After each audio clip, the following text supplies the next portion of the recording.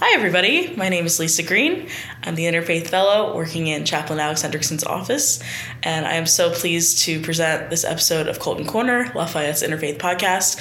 We are here with VP of Student Life, Sarah Moschenross. Thank you so much for being here. Oh, I'm so delighted to have been here. Really, thank you for having me here. I'm in your office right now. Oh, I love having students in my office, and I'm really excited to spend this time with you today. Amazing. Oh my gosh. Well, yeah, for anybody who doesn't know, Sarah, could you just give us a little bit of background on who you are, your role, and then we can dive right in. Yeah, that sounds great. Awesome. So, as you said, I'm Sarah Moschenross. I use she, her pronouns.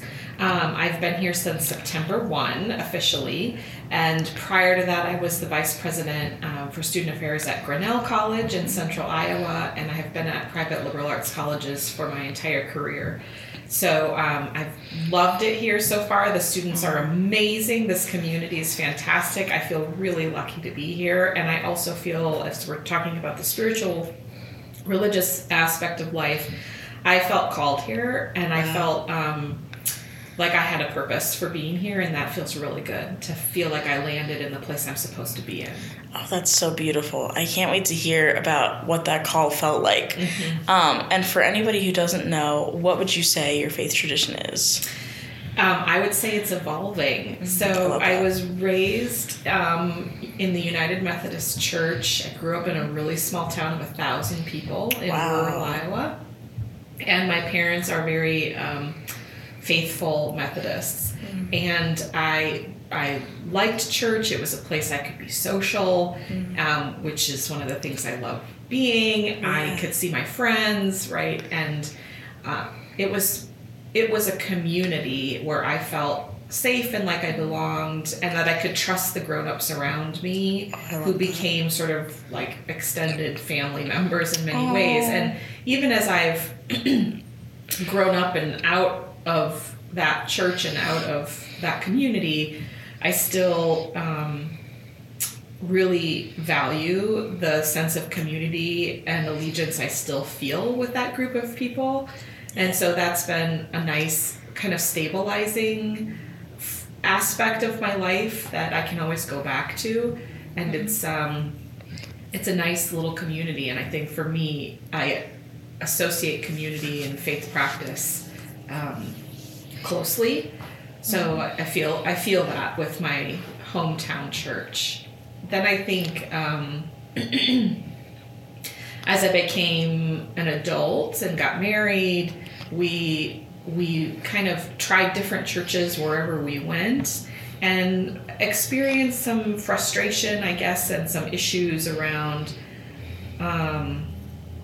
some aspects of organized religion that were coming through in that period of time. And so our children in Sunday school were hearing things that that scared them, right? No. And we're not aligned with the sort of inclusion and justice focused paradigm that we had as a family. Right. So I would say we started to kind of drift away from the church at that time. But like I said, I still feel connected in many ways, and so we've become sort of that family that shows up a few times a year, and it fills my bucket. But we haven't been very good about sort of finding a place where we feel like our kids can have an appreciation for faith practice and connect to a spiritual realm, and not be getting messages about who belongs in the church and who doesn't belong in the church. Yikes. Yeah. Fear-based messaging. We did have a church in Grinnell that we went to semi-regularly that was really inclusive, and that was lovely. And then, since we've been here, we really haven't found a place. And I wouldn't say that my husband and I are allied with sort of any organized religion per se. I think he's leaning more towards agnostic, atheist anymore. And I would say in the last year, I have found my way back to a powerful spiritual practice that I didn't experience in any of my organized religion experiences. So that's been super powerful and transformational for me. I love that. I can't wait to hear about how that's evolved and where that came from, what influenced it. I'm curious, is your husband also, was he raised in being in the Methodist Church? He was raised in Indianapolis, and I should know this.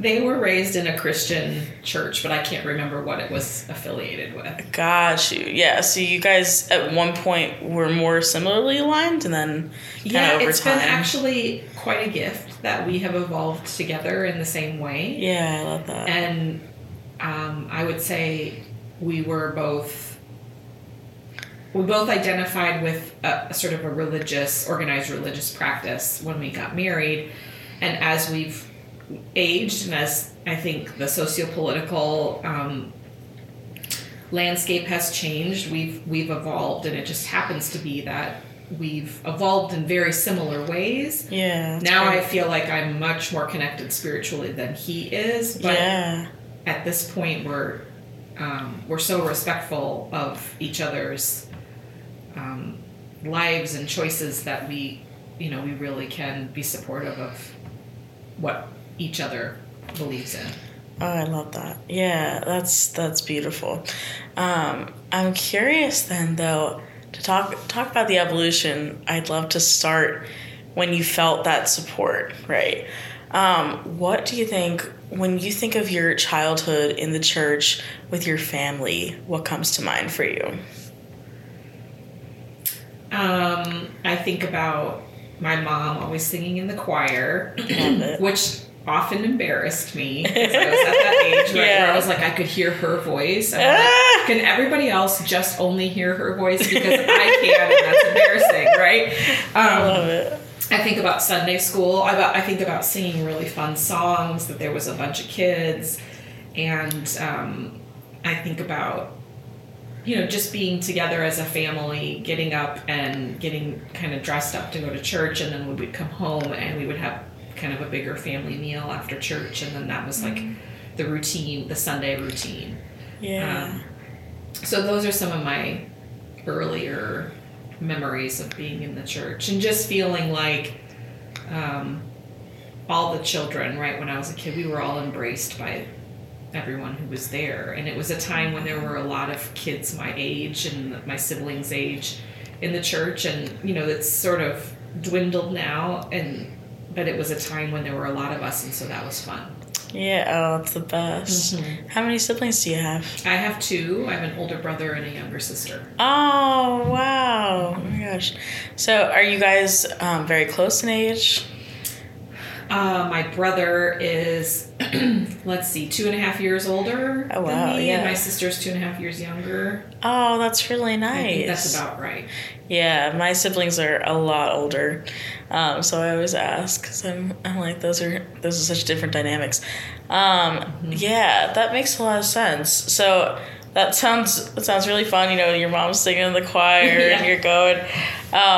Were there things that you remember thinking, like things you remember making you feel really spiritually connected in those moments? Maybe like a holiday question, or a story or a particular song? Yes, I think the music is powerful. Yeah, definitely. Absolutely. I think the music is powerful. And holidays, yes. I still feel like it doesn't feel like Christmas to me until I've been to Christmas Eve church. Oh, really? Right. I just have to. And for me, that is very much tied to, growing up. My grandparents lived only a half an hour away, and we would go to their church for Christmas Eve service. And they had a candlelight service, and my grandpa would just whisper funny things to me throughout the service, and we would get to giggling, and it felt like it was finally Christmas when we were together as a family and going to the Christmas Eve service. So I still feel like I still have to do that for me to feel like connected and have the deep feelings about Christmas. Wow. Yeah. Gosh, that's got to be so special. It is. Yeah, it sounds like, your grandpa, you guys were really close. Yeah, my grandparents, was very close to them, and and I feel very connected to them when I go to that service. Yeah, so it's usually kind of emotional. Yeah, I probably of course. embarrass my kids, but... No, it's always an emotional thing for me, and I do it every week, Well, it's not true. If I go to my synagogue at home, I'm a wreck. Yeah, wow. That's really cool. Yeah. And then what was it like as you were growing up, maybe your teenage years? What were big life and spirituality connecting moments there?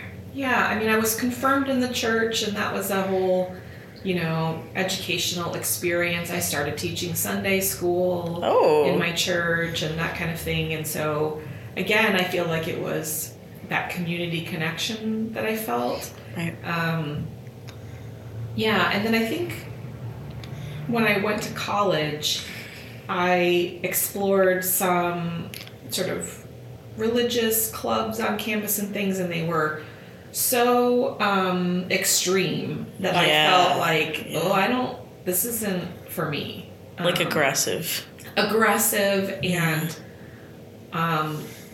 really sort of conservative and rigid, right? And for me, right, I just have always had a justice orientation, and I'm like, if not everyone's welcome, then I'm not coming. Right. And so I really started to feel dissonance around my faith practice or religion, I think, around that time. And then after college, I moved to Des Moines, and I found a church that I loved, and so I felt, and I was only there for a year, so it wasn't very long, but I resonated with the minister, and I think that's true in a lot of cases, right? If they have a really good minister, people come, and if they don't, people don't come. It makes all the difference. I want to go back for a second, just because you mentioned this justice mindset. Yeah. Where do you think that comes from?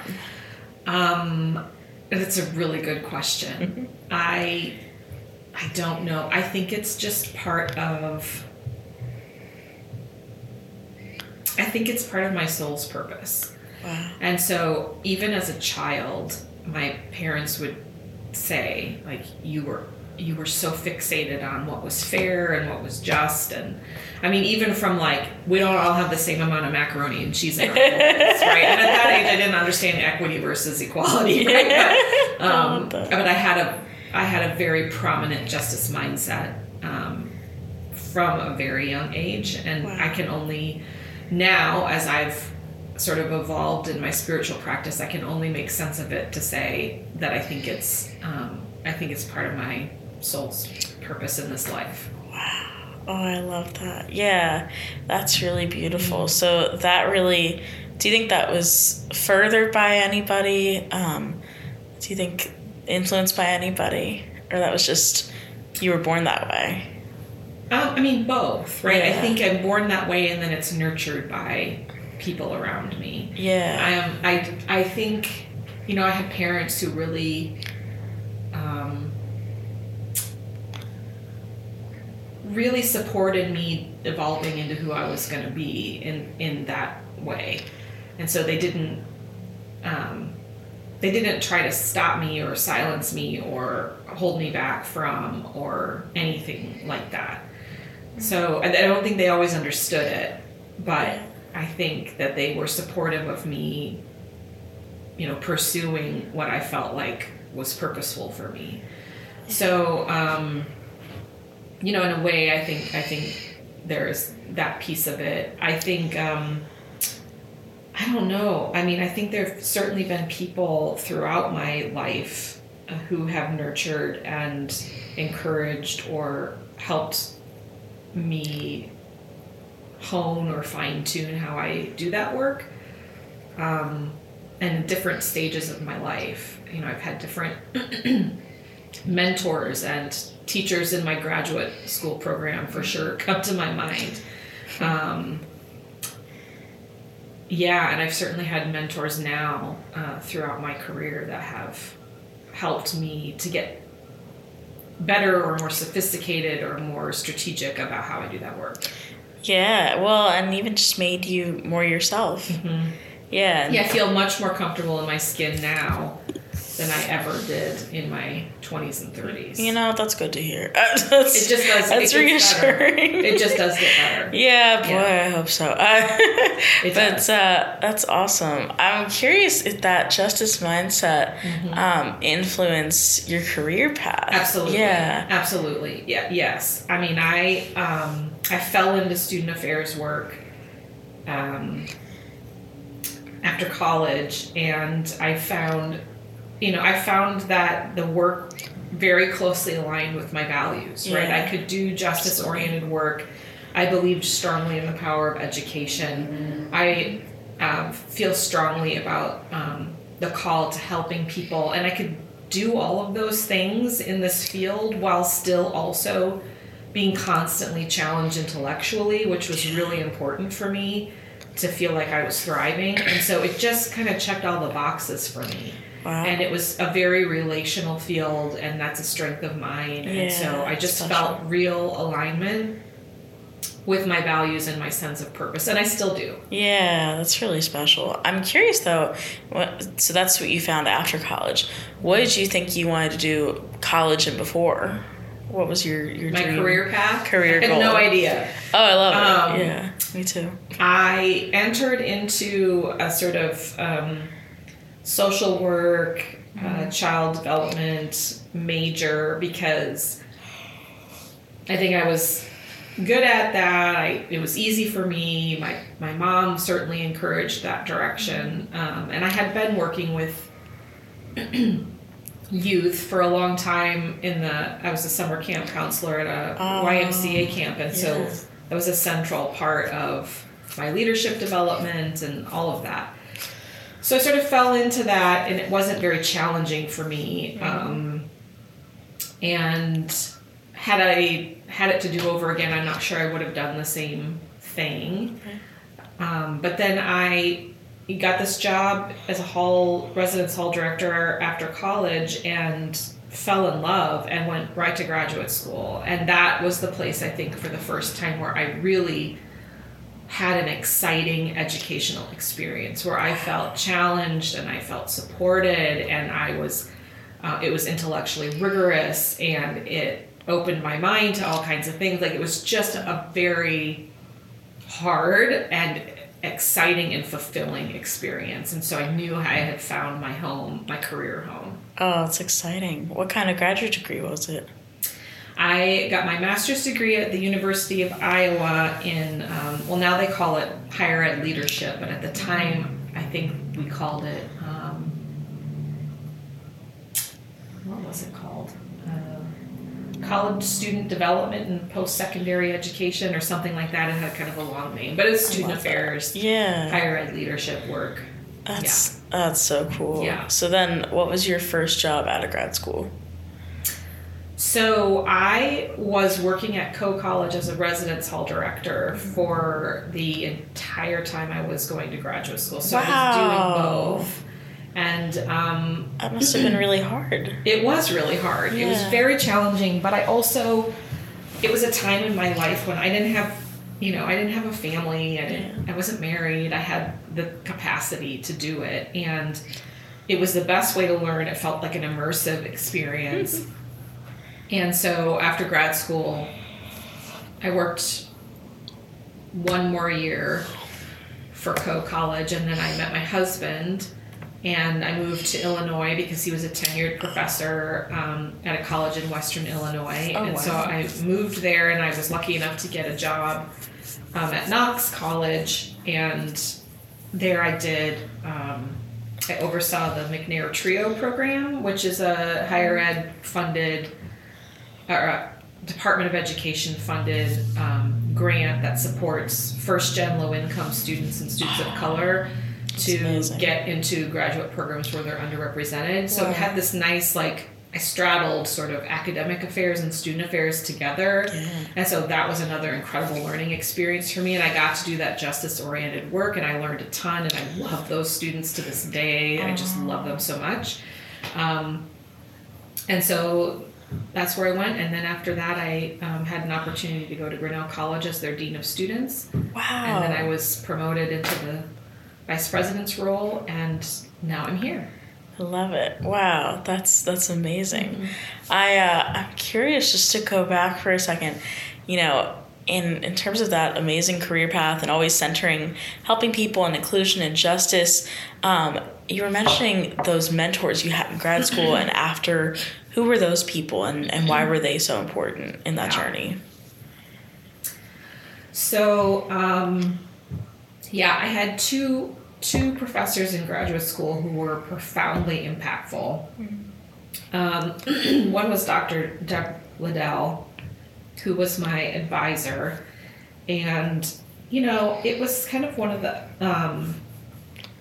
the first times that I felt I had a champion, and someone who really believed in me, and then also was willing to challenge me, and I really needed that, like intellectually and in all the ways, and so that was an exciting time for me to be around her and challenged by her.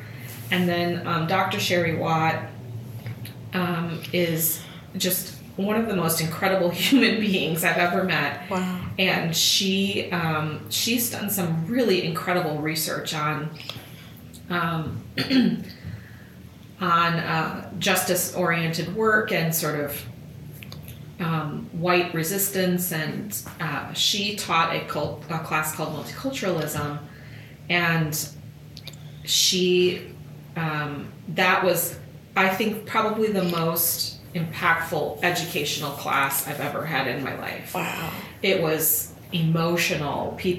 We just really were challenged, and in all the right ways that we had to be challenged to be doing this work.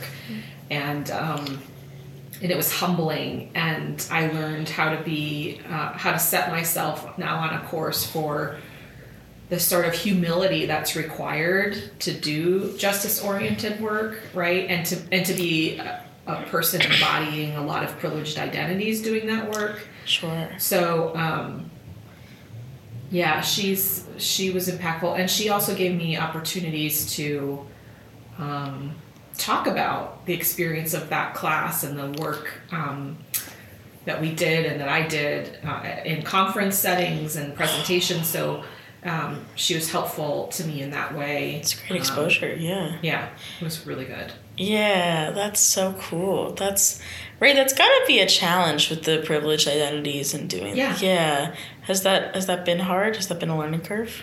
Oh, it's always a learning curve. Yeah. I mean, I think that if you're going to do this work, you have to humble yourself to the idea that you're always going to be in a state of learning. Sure. Well, and that your privileged identities are still going to blind you to things, and that you have to have the humility to say, I have to step back. This isn't my stage. Especially in the place of sort of positional power that I have now, a lot of times my job is to use my power to make space for others, or to use my power as an ally, but not to take the center stage all the time. Yeah. Right? And so I think, and also hearing that you've caused harm, that you did something that wasn't, I don't want to say right, but wasn't fully informed or wasn't culturally fluent, right? And to not be defensive about that. And that class taught me to just sit with that, and own that, be reflective on it, and listen, right? And then to make changes and to do better, right? But really centering yourself in okay, it's a real gift when someone is willing to give you the feedback so that you can become a better practitioner and scholar in the justice work. So, there are times, right, I've learned how to take up space and when not to, and that's I'm still evolving, right? I think you're on a constant path of learning how to do that work better. Right, it's so hard, and everything's always changing. Absolutely. Gosh, and then the other question I was wondering a few minutes ago: how did you meet your husband? So I was just telling this story the other day to someone. So I had been in a relationship for most of graduate school. It didn't end super well, and I decided I was going to take a year off from dating, and it was a gift to myself, and it was one of the best gifts I ever gave myself. I spent the year, focusing on myself. I got therapy. I took care of myself. Like, it was a year of investing in my own well-being, and so important. It was such a good decision for me. And so then when I had completed the year, I'd graduated, I was like, all right, maybe it's time to start getting out there again. And so I thought, but I don't want to jump into something. So I thought, I'm going to get on Match.com. And this is when it was really new. Yeah. And so there was still some like people who were like not too sure about that. Right. So, but I got on Match.com and I was like, this will be good, because then I can just dip my toes in. I can just date and have fun and not get serious. Yeah. And so no pressure. No pressure. And so we met on Match.com, but he lived 2 hours away, and I was like, that's kind of against my seriousness policy right now. And so we just too much. Yeah, we just kind of chatted a little bit, and I dated. I went on lots of different dates, and it was, it was fine. It was fun, and then I started dating somebody for a little while that I met through Match.com, and so I kind of hadn't talked to Ian in a while. And it was very odd. I've had this, like, you want to talk about spiritual journeys, right? Yeah. I've had this, like, deep sense of knowing my whole life. Oh, I love and I thought everybody had that, and I'm learning now that that's not the case. No. And so even when I was dating this other guy, I remember having this sense of knowing that he wasn't the one, but the next one was. Oh. And I was like, that kind of scared me, right? Because I was like not really in the seriousness thing. So you're like, let's stay with each other for a while. Well, but I mean, and that relationship ended, and we're still friends. That's nice. And then I started talking with Ian again, and we talked for several weeks, and we thought, all right, well, let's just meet halfway and we'll go on a date. Yeah. And so we did, and by the end of that date, I was like, that's it, I'm done. He is it. I know it. It was like my soul has known his soul forever and ever. And neither one of us are spontaneous, risk-taking people, but we were together every weekend, since till we moved in together, and we were engaged in 4 months. Wow. Yeah, it was 4 crazy. months. I know, and none of our family members were like, whoa, don't you think you should start dating? We were like 30 years old. Yeah. So. It wasn't crazy. No. Wow. That's such an amazing story. As soon as I met him, I was like, I feel like my soul is at peace. Like I found my person. Yeah. And it was like immediate. It's so funny. I was just watching a TED Talk for class about, what defines healthy, successful relationships. And there's like a love triangle, and it's like trust, commitment, and calm. Yeah. Calm is essential. It's so easy to be together. Yeah. Mm-hmm. So that's really what did it. When you met him, you just felt like, I've never felt this sense of ease around anyone else. Yes, I felt very like my soul was very calm, and that it was again, I had this deep sense of knowing. Yeah. Like, this is the person, and I like I said, I felt like, and I've had that with other things in my life, and I. Oh, like what? I thought everybody had that, and they don't. Oh, I mean, how deep into this you go? Go for it. Yeah, I love this. After we got married, I had a deep sense of knowing that we were going to have 2 daughters and a son, and in that order. That's so specific. Wow. Yes. And that's exactly what happened, and it was kind of freaked me out a little bit. Yeah. Like just stuff like that, and I think in the last year, when I've sort of cultivated my spiritual practice, I've gotten to know myself a little bit better and understood, where some of that sense of knowing connects to, sort of the higher power and my spiritual guides, and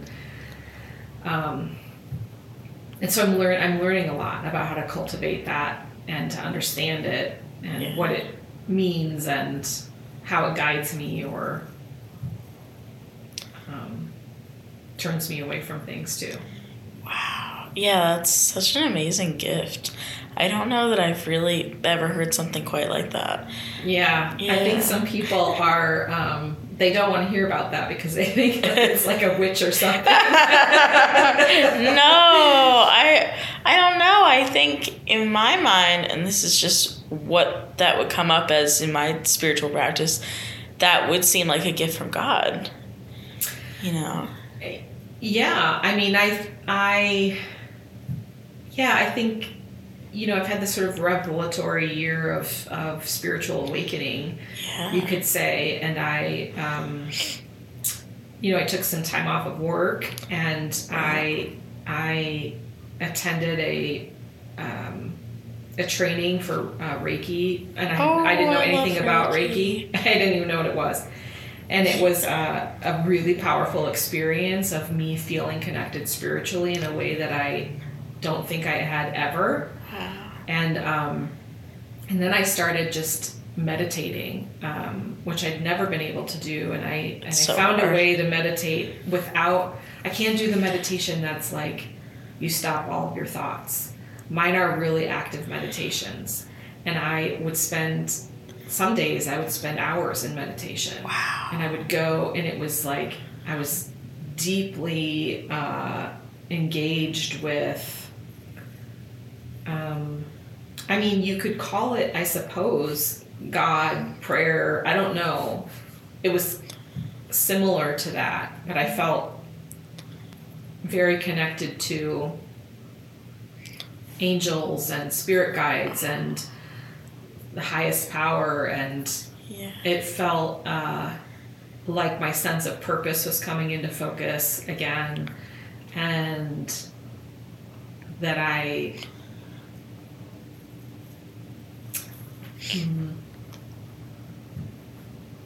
I think I began to understand a little bit more about why some things in my life were the way they were, to prepare me for other things in my life, like that, like everything was connected. And I think I was really on a path of healing as well. And so it's been a pretty powerful experience for me. Right. Yeah. That's really profound. I'm wondering though, you go from kind of feeling this disillusionment, watching your kids see the lack of inclusion and kind of pulling away from that. And then what inspired this year of spiritual growth? Trauma. Trauma and abuse and a deep need for healing. And so I, kind of cocooned myself for a little while in this sort of time of healing. And it was a real gift that I could take the time, and I expected that in that time I would look for, some other jobs, and I would finish writing my dissertation, and I did those things to a certain extent. I didn't finish my dissertation. I'm almost done. But I was shocked to find that I think this was like the universe conspiring to say, like, you needed to get to this point. Slow down. To get to this place where you could hear and be connected to the spiritual world. And so it was quite profound for me. I couldn't believe the things that I was experiencing. And I would say to my husband, like, I can't explain what I'm feeling and seeing and experiencing in my meditations, and I can't, it doesn't make any sense to me as an academic. I was like, this hasn't been peer reviewed. I don't understand what this is, right? And if someone else was telling me these things were happening, I think they were crazy. But I said, I think that's what faith can be sometimes, is it's not explainable. No, it's not logical. But you do feel a powerful energy, and I was able to connect to that, and I never had in that way before. What were those things you were experiencing where you were like, man, I would think somebody else was crazy if they told me about this?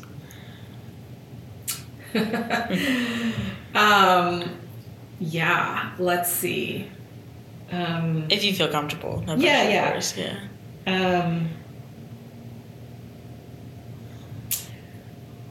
I mean, the practice of Reiki itself, like being able to feel the energy and feel it in chakras and be able to feel it in other people and to move it is wild. So that alone, I was like, this is craziness. Like, I can't believe this. Yeah. And so I think that alone was extremely powerful, but I connected it also just to, right, like, what is my soul's highest and best purpose in this life? And so in my meditations, right, I was like,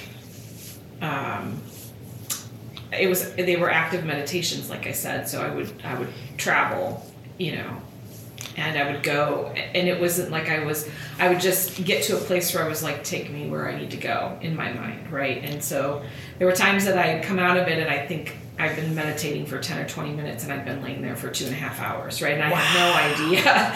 So it was, like I would see, let me think how I describe. I met my spirit guides. Took me a long, long time to had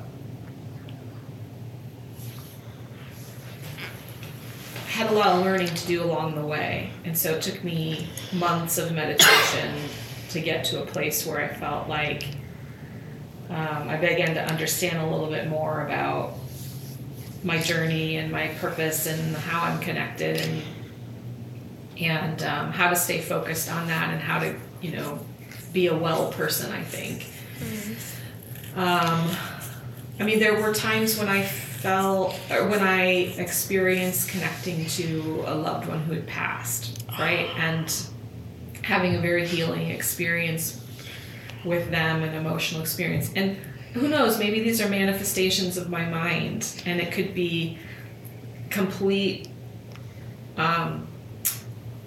not real. But I said to my husband, but I don't really care because it makes me feel better. So I'm just going to keep doing it. It doesn't harm anyone. No. And so if this is my mind's way of healing, and it's not completely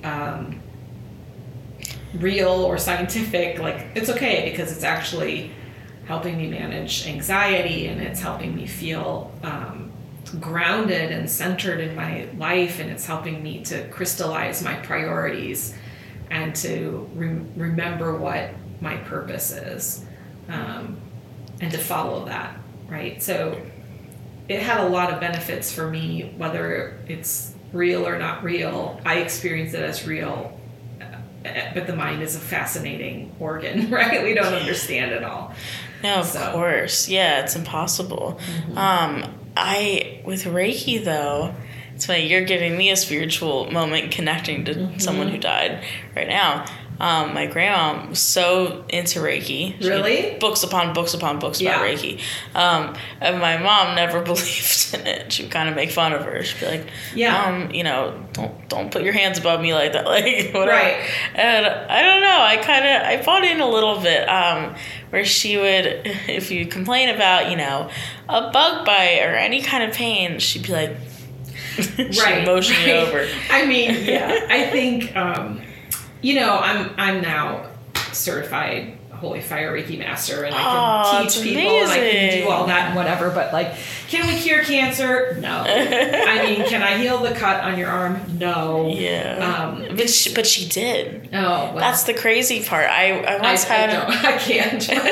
I once had a bug bite on my foot, and she did Reiki on it, and it disappeared. Wow. It was crazy. Which, I think a lot of that, my mom and I have talked about this, a lot of that is that you would start to believe in the power of love, through her. Yeah, I mean, if you think about it, I suppose some people would call it the Holy Spirit or, whatever it is. I mean, you know throughout history, right? You hear about people who have a laying on of hands, right? They call themselves healers, and, I don't know enough about that to speak with any authority about how that evolved through history, but I certainly think that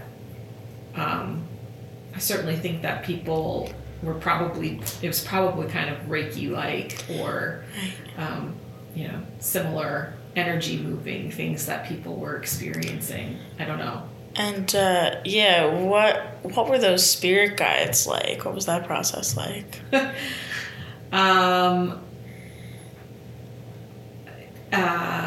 What was that process like? Okay, so like I said, I had to spend a lot of time in meditation and going back. And so for me, my meditations were manifesting slightly different than other folks that were, in the classes with me. I experienced it as evolving up through spiritual realms. And so sort of at like the first level for me, I met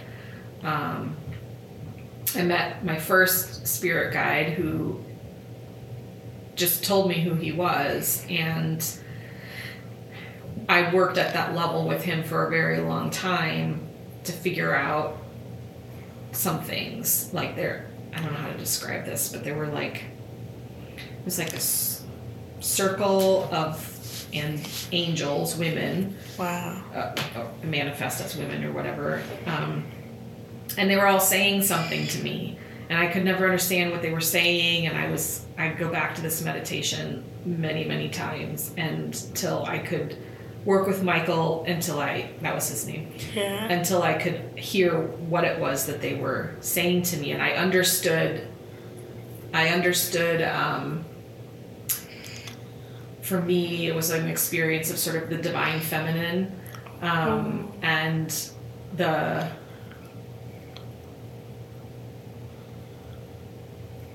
that maybe, this is going to sound so crazy. People are going to think I'm nuts. No. I probably shouldn't say all this stuff. I might lose my job. No. I think it's wonderful. I understood that, this group of spiritual beings was on my team. They were part of this justice journey, and that I was inhabiting this body and this life, but that they were part of its success, and that they were sort of in my heart chakra, right? And would be there to help me and guide me, right? And so then once I figured that out, then it was like I moved up into other levels or realms or whatever, and eventually I met another of my spirit guides, told me her name, and I have to go back and look through it because I wrote down all my notes about this. And then another one I met through someone else, a shaman who did a shamanic healing session with me, which was extremely wild and profound. I'm telling you, all these things are happening, and my logical mind is like, no way. No. What am I even experiencing? This is nuts. But the shaman met her, and that's how I got connected to her. And each of these guides, though, helped get you to that higher purpose. Yeah, they serve different purposes. Oh, really? And I think I'm still discovering that. Yeah, that's really cool. But now, if I enter into meditation, I always go to this. I always start out in nature and walking through the woods and feeling connected to the earth, and then one of my spirit guides always meets me at what I call home base, but she meets me and I say, what is it that I need to see today? What is it I need to experience or hear or learn or whatever? And then she kind of sends me down a pathway that I have to follow or whatever. Do you ever look at oracle cards? That's kind of what that reminds me of. Yeah. I love oracle cards. Yeah, me too. Yeah. Yeah, they're great. That sounds like kind of the quicker version. And do you ever go to the Buddhist meditation here? The what? The Buddhist meditation here. No. Yeah. I'll have to check it out. Oh, it's great. It's in the Interfaith Chapel. I think I'm leaning towards saying like Monday and Wednesday nights. But don't quote me on that. That'd be awesome. Yeah. I would lead meditation sometime or. Oh, cool. Yeah. That'd be fun. That'd be awesome. Yeah, and like I say, even as I'm saying these words out loud, I'm like, I should you stop can't talking believe it. because that sounds like a crazy person. If anything, I think it's even more. It's just an explanation and a verification of why you are the way you are and who you are. It informs your justice mission. Yeah, and I think, for my parents, they didn't understand at first, this craziness coming out of my mouth. And I was like, well, Mom, because I said to them, like, it's just like praying. Yeah. It's praying, and you pray and you feel the Spirit moving you or whatever. I said it's the same thing. It would be really narcissistic, I think, to think that there's nothing beyond us. Yeah. Yeah. I really believe that. And, certainly what that is a big mystery. Yeah.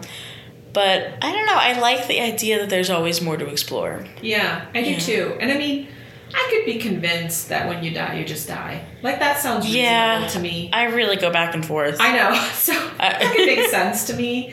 But I've just decided, that this practice of meditation and spiritual practice helps to center and ground me. It helps me to manage anxiety and sort of push out the noise of negativity or, I don't know. Yeah, letting things influence me that shouldn't, so that I can stay, centered on what I should be doing and how I should show up for people and what my focus is. And it's been very healing for me, and it's now a way that I stay centered. Yeah, that's really powerful. Mm-hmm. Well, yeah, I meant to say, I'm so sorry for, all the trauma that you've gone through. And I find it really powerful and inspirational that through that pain, you found the spiritual growth. Yeah, and in some ways I sort of wonder if I had to go through it to get to this place. Yeah. Not that I think that, bad things happen, they're divine or something. But like, I guess that's how I reckon with the experiences that I had, which is to say, now I can sort of find my place to gratitude for what came of it, instead of dwelling on the hardship that it put me through or that I experienced or whatever. Absolutely. Yeah, that's really powerful. And then has that practice that you've been doing for the past year, has that changed at all being at Lafayette? What was that transition like? Yeah, so you wondered about like feeling like I was called here. Yeah. And I really was sort of like I loved, where I was working in many ways, and I loved the people I was working with, but I just knew that it was time for me to do something different. It's that knowing. That sense it was the sense of knowing, and so I wasn't searching widely, but I was very selective, but I went on several interviews throughout the course of that year. And it was like every time I was on a campus interviewing, I was like, nope, this one's not it. It was like Goldilocks, right? I was like, this isn't it. I can feel it in my bones. This one is not it. Yeah. And, I turned down some offers. I didn't get offers I was hoping to get, so it was a little bit of that. And then when I came here, I was like, oh, yeah, this is it. Like, like that deep sense of knowing. I was like, this is the president I want to work for. Yeah. These are the students I want to work with. This is the team I want to be on. And I felt like I could do my work here. I could make a difference. I could contribute. And it just was like, and the location, for whatever reason, has aligned for me in a million different ways, and I still feel like that. So I did have this deep sense of knowing I was really lucky enough to get the offer, and it was just a no-brainer for me. Like this, I couldn't imagine not coming. Wow. It was, it was really wonderful. Yeah, no, it's so powerful. I'm curious though, what have your first few months here been like, and has that been informed by your spirituality at all?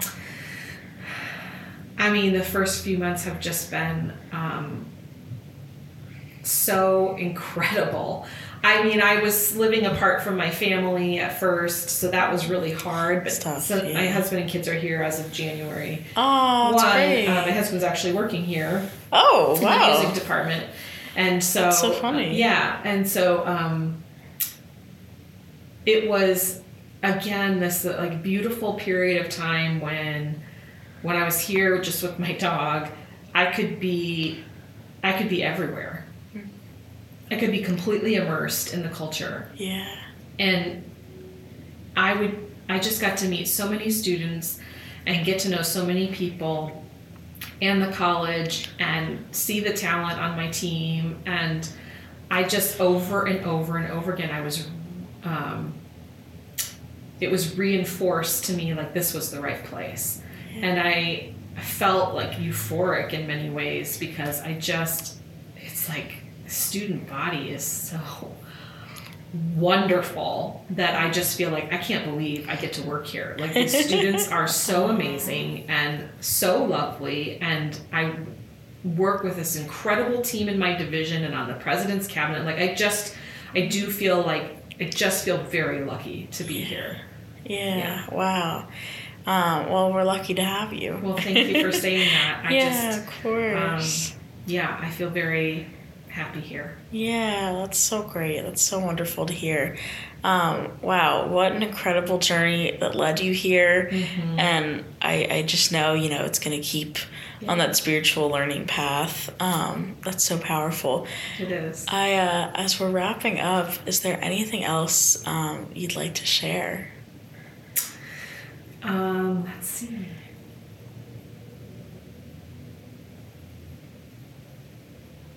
No, I mean, this has been such a lovely conversation. And I really appreciate you creating this space to have this conversation. I'm like a little worried. People are going to think I'm completely nuts over here. No. Listen, people have said wilder things, I promise. Peruse through my Spotify list. Yeah, okay. But no, this has been a lovely conversation. And honestly, I don't talk about that much with anybody other than my spouse and the other sort of, we call them light workers, spiritual workers, light workers that I practice with or talk to or whatever. Is there a community? Oh, yeah. Oh, I don't think I knew that. Like, how did you meet them? Well, I connected with the people that I was in class with and my Reiki teacher, right? And then I've sort of branched out, from their connections. And so there's like we call ourselves the light workers, right? Because we're always, we really focus on light and love and having that be a central tenet and trying to bring light and love to the places where we live and work. Yeah, and, it's beautiful. I don't remember what I was saying. Well, it's funny. That sounds a lot like Quakerism to me. Really? Yeah, I went to a Quaker high school. Okay. And everything was very much like, friend, let me offer you some light, friends, centering silence. Yeah, that's interesting. I think there's so many interesting connections between all kinds of faith practices. Yeah, absolutely. And I think that, lends itself to sort of my justice orientation or my sort of universalism point of view, right? Like we're all part of the same earth and spiritual realm, or depending on where you grow up, your practice of it is different. Yeah, that's so powerful. Mm-hmm. Wow. Well, thank you so much for being with me and for sharing so openly. Thank you. Yeah, it's just been a pleasure, and appreciate it. Thank you for listening. Thank you.